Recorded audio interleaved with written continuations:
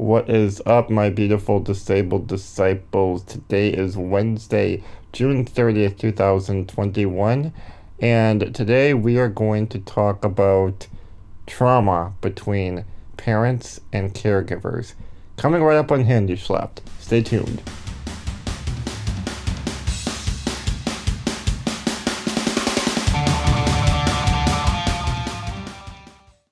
Hello, everyone. Welcome back to Handy Slapped, and it's such a pleasure just to be with you every week and just talk about disability and faith and everything else in between. Just to sit down or lay down and have a conversation every week on just whatever is on my mind or whatever y'all may be thinking about, and just how we can have community and conversation together.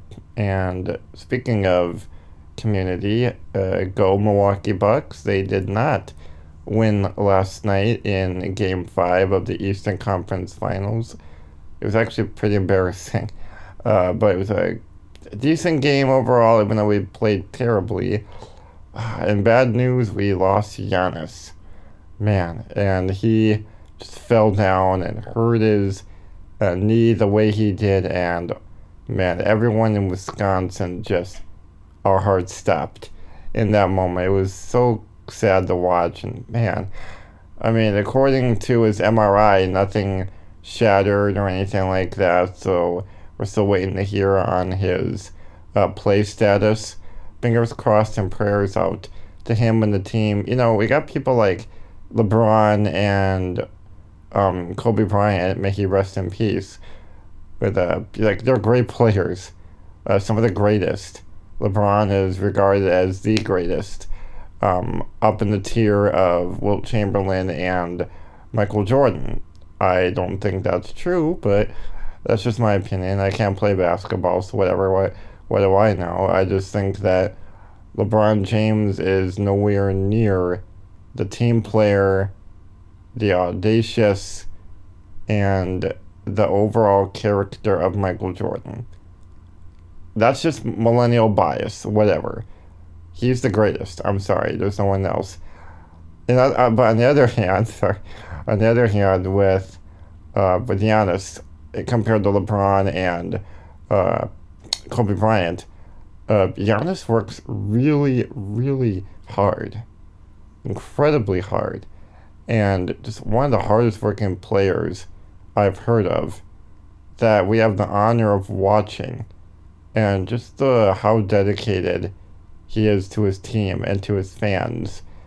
It's just astounding. You know, we rarely get players like that anymore. Just to see the overall character, the overall personhood of some of these players. They only come once in a while.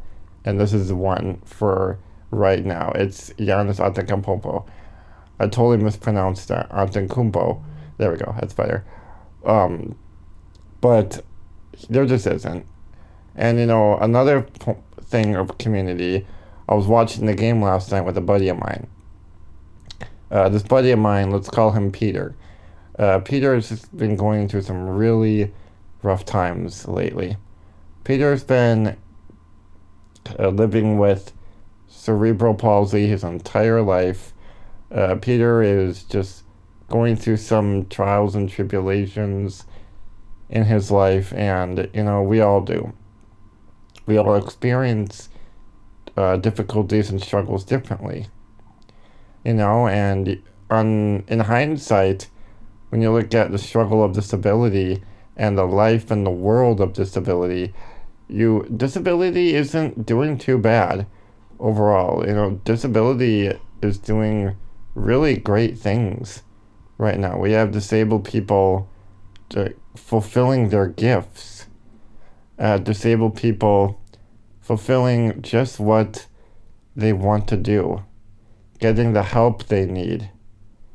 Getting the love and support they want to achieve their goals.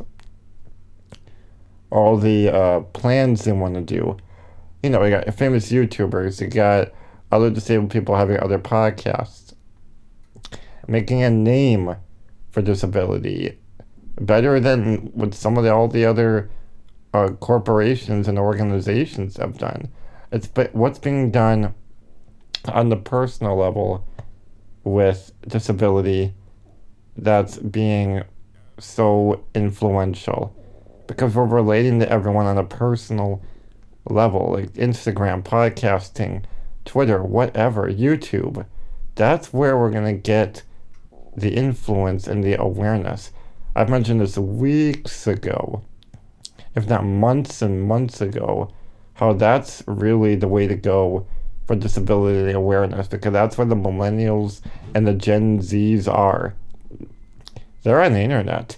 They're not always going to all these organizations and events. They're online watching their favorite internet stars.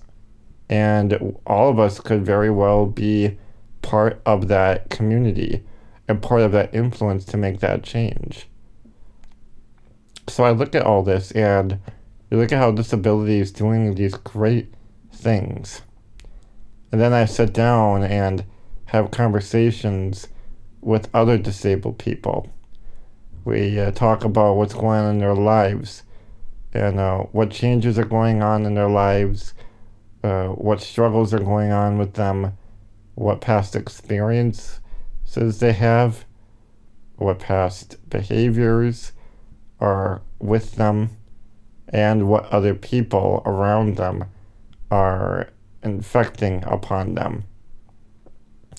I say infecting because depending on who we're with, the wrong person can impact us, but especially infect us with the wrong type of feelings and the wrong type of thoughts and perceptions of ourselves.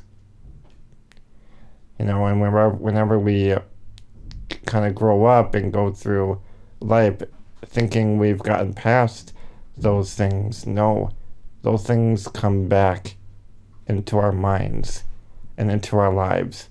I'm talking here about past trauma. The trauma of how other people may have treated us, the trauma of how we have been influenced and treated by other people. And we have to think about, why does this still affect me? This is years ago, decades ago, if not. Why am I still being affected by this, we ask ourselves. And also, why do I feel like I have to be apologetic for how I'm being treated? Or better yet, why do I have to be apologetic for how I'm being understood or not understood?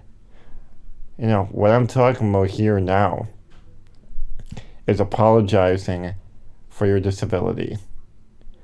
Apologizing every 5 seconds for things you do, for feeling like you're bothering people.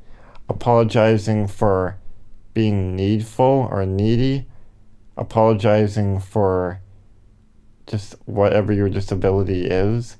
Feeling like you're a burden on people. Apologizing for being a burden on people. And just how much support or no support you have really affects you. With being disabled, we rely, depending on your level of disability, we rely on everybody. We rely on case managers, nurses, insurance people, doctors, caregivers, our parents, if you still have your parents, or family, other family members, your friends, whoever. It's an entire social circle that gets wider and more narrow as time goes on, and how we feel about other people. So going back to my story, I'm sitting down with my buddy, just watching the game with him. And, he's been through some stuff. And, I just think about stuff we're talking about, and I think about what other people have told me too. And I think about just, we are so blessed and so lucky to have the right people in our lives. The right people in our lives who help us through so many things. But you know what? Not all of us disabled people have that. A lot of us disabled people have very difficult people to live with. Maybe we have very difficult parents to live with. Difficult parents who make us feel like we're a burden, who make us feel like we can't ask for help for anything because then we're being too much of a burden on them, or we feel like we're being too much of a hassle. Or to quote Finding Nemo, one of those people that cause delays. And, I was watching that recently and just like, oh, that's like every disabled person ever. That's like what we've all been told, but in a more polite way. That scene when Marlin, Nemo's dad, is talking to the Stingray, Mr. Ray, the teacher, and like he's referencing Nemo. His dad is referencing Nemo as just one of those who cause delays. There's also a later scene when he is talking about Dory, and he says kind of the same thing to Dory. She's got issues. She's got mental issues. And to Marlin, she's just going to pull him back and cause more delays in his search for Nemo. And I'm like, that's like subtle commentary on things I've been told my entire life, but again, in a more polite way or in an alternate way that I did not fully understand, but I kind of got the gist of. People telling disabled people, oh no, you don't need to do that, it's okay. Or no, you don't need to come with us, you'll just cause us to slow down, or that kind of thing. Things we've been told our entire lives. And then it's not until years later that those feelings and those things that fester within us, those thoughts, those labels, those statements, those words that stick to us, that really resurface to our thoughts, and we obsess over them. They were traumatized in some ways, depending on who was saying them. Again, going back to my buddy, how he was talking about a story as well, where we know a mutual friend whose parents are just difficult to live with. The person we're referencing here is also disabled. Let's call him Landon. So this guy, Landon, is just dealing with struggles of living with a disability and living with parents who he implies and says are really trashy parents and are not fit to take care of a disabled child, or never were. And this person, Landon, is going on and on about this and just talking about how he's an adult now, I think. Yes, I believe he's in his early to mid-20s. And he just wants to get away from his parents so bad and go off and do his own thing, to get out of that toxicity, out of that toxic environment. But right now he's just having difficulties making those steps, because of case manager issues, insurance issues, or issues with SSI issues. We can all understand that, and all that kind of thing. We're just talking and brainstorming on how to progress forward and get him out of that situation.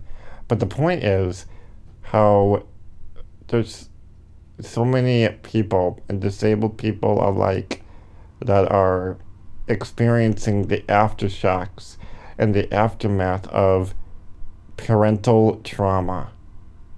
We could say caregiver trauma too, or just any kind of trauma where you're so hesitant or freaked out or scared or nervous to feel any kind of genuine love or an affection because you're not used to it. And when you do receive it, it just feels fake, or it feels untrue, or it feels like you don't deserve it. That's common for a lot of people, disabled or not. And it's just really sad how much trauma can affect your development, how it comes back to haunt you and affect you as a person, your personality, the decisions you make. Are you a go-getter, or are you hesitant because of said trauma? To the point you don't even know who the frick you are anymore. You don't even know how to grow anymore because of how much you've been battered down by the trauma from other people that has traumatized you so much. Feeling like you can't even ask for help, or receiving help, or receiving love and affection genuinely feels wrong. And that you have to do something in return. Like, it's a form of, like, it's a streak of luck that's going to run out at any moment. There's this very old meme on social media that has Charlie Brown on there. And I think Linus is in there too. Linus says to Charlie Brown, again, the old Peanuts comic strips and cartoons, Charlie Brown, why aren't you happy? And Charlie Brown says, well, as soon as I start to get happy, something bad always happens. Kind of hilarious because it's so relatable. And that's so true, because that's what it feels like for a lot of us that have been through that form of trauma. And if you know anything about trauma, to oversimplify it, what the brain does with trauma is that it kind of leaves blank spots or gaps in the track. Kind of like if you're watching a movie and there's parts that were cut out of the movie because, kind of like a censor or censorship, where the trauma just got to the point where it was so bad, the brain inhibited those memories or suppressed them, and your brain kind of skips over those gaps in one way. And another way, your brain will kind of fill in those gaps with fantasies or altruism, or like altruistic perceptions of reality that are just false memories. So because if we have a traumatic sequence going on in our brain, and because our brain suppresses those memories, the really bad ones, it'll kind of erase them and overwrite them and fill them in with false memories to the way that we had hoped it happened, or in the way that we thought happened, but it didn't. It happened in a different way. The brain is a really interesting form of defending itself, or it has a fascinating way of being a defense mechanism to pain and trauma and just difficulties. And so those kind of things where I'm just thinking about, wow, how what we go through really affects who we are, to the point where you can't even ask for help anymore, and you just want to get away from that toxicity. Just how that's such a big word nowadays. It's been a big word for the past decade that we see more and more as mental health awareness just continues to open up and be more genuine and more raw and real. You see mental health help everywhere now.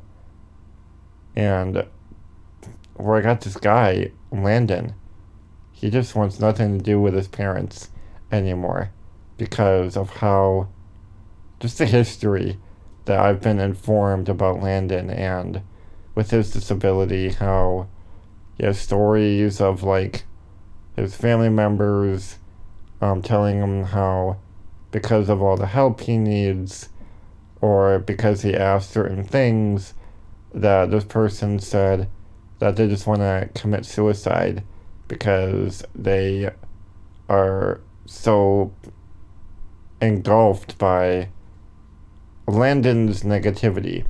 Landon has a tendency to have spouts of negativity.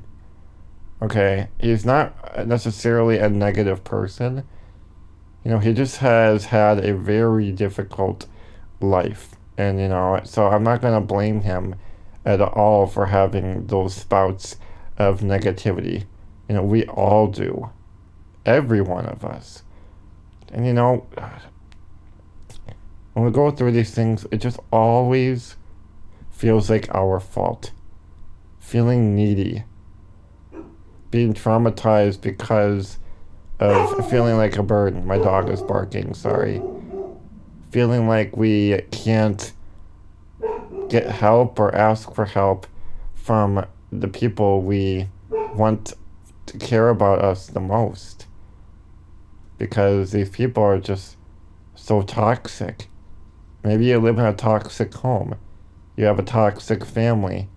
Therefore, you feel like your disability is nothing but a big bothersome. And something big to get used to. Something that's always going to be a blockade for people. A nuisance, an annoyance.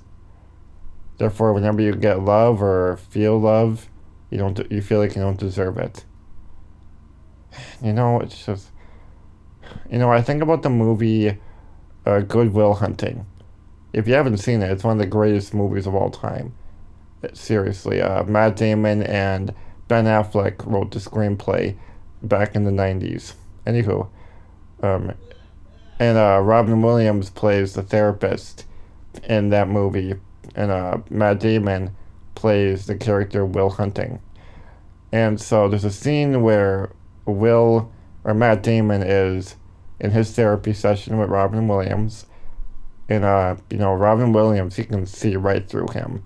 Matt Damon's character has just been through so much with the foster homes and being beaten by foster parents and just all the other trials and tribulations in his life. And deep down, under all the masking layers of trying to hide it, all the barriers that we try to hide our brokenness, Robin Williams gets to his core. And this is something we're going to talk about too. Over and over again in this therapy session, Robin Williams just looks at Matt Damon. It says, "Look at me, son." With that point of genuine love, saying, "Look at me, son." And he just says to him over and over again, "It's not your fault. It's not your fault. It's not your fault. It's not your fault." With each time he says it, he's getting deeper and deeper through the barriers of what Matt Damon is trying to hide behind. Deeper and deeper past the masks that Matt Damon is using to protect his vulnerability and his brokenness. To the point where he just breaks down like a baby and cries in the arms of Robin Williams, the therapist. Just bawls his eyes out because he's just suppressed that pain and masked it for so long because he just didn't allow that pain to resurface. And that's what we feel like often as disabled people, feeling like our pain and our traumas and our experiences are just a bothersome to people. Feeling like we can't live our lives or feeling like we just can't ask for help because people make us feel like we're a burden, make us feel like we're too much of a hassle. And then whenever we do want to do something, we just feel like it's our fault. This Landon guy, he was saying the same thing, saying how everything just feels like his fault. And then we just had to talk with him and be like, dude, you know what? No way, man. And I'm here to tell you this as well. The same thing I told him, and the same thing Robin Williams told Matt Damon in the film. I'm here to tell you, it's not your fault. It's not your fault. It's not your fault. Go up one level. It's not our fault. It's not our fault. It was never our fault. It's not your fault with the way you've been treated. It's not your fault for the way other people have chosen to treat you in such horrible ways. No. You are loved and you are treasured in every way. Break free from listening to that negativity. Break free from the toxicity. The people that are hurting you in your life. If you can, find a way out and take back control of your life. Again, it's not your fault. It was never your fault. Forgive yourself. Forgive others. Remember how much God loves you and how God has forgiven you. That might be hard to accept sometimes because if other people, even your parents or other loved ones, didn't love you the way you wanted to be loved, you may say to yourself, then how could God the Father love me?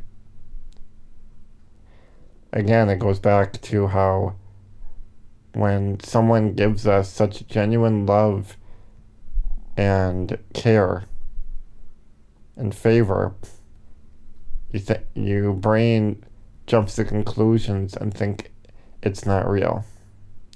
Well, it is. Embrace it. Take it. Learn how to love and live again. Get help for your trauma.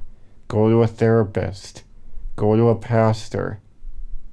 Go to someone who can really understand you and get the mental help that you need. Talk to somebody. Don't hold in that anger or bitterness and let it fester. Get it out of you. I pray that over all of you today. Anyone who has had any kind of trauma from the way someone treated you or made you feel like a burden, anything like that. I just pray for freedom over you. I pray for joy over you. I pray for loving grace over you. In Jesus' mighty name. Amen. All right, everyone, that's our show for today. Thank you for this wonderful episode. And again, it's not your fault at all. Learn what it means to be loved again. And you are a great person, regardless of your disability. Your disability doesn't tell people who you are, but it is a part of you. Embrace it. Embrace yourself. And learn how to be loved again. All right, everyone, thank you so much for listening. Have a blessed week. Have a blessed 4th of July holiday weekend if you live in America. Stay safe. Take care. God bless. And as always, stay classy.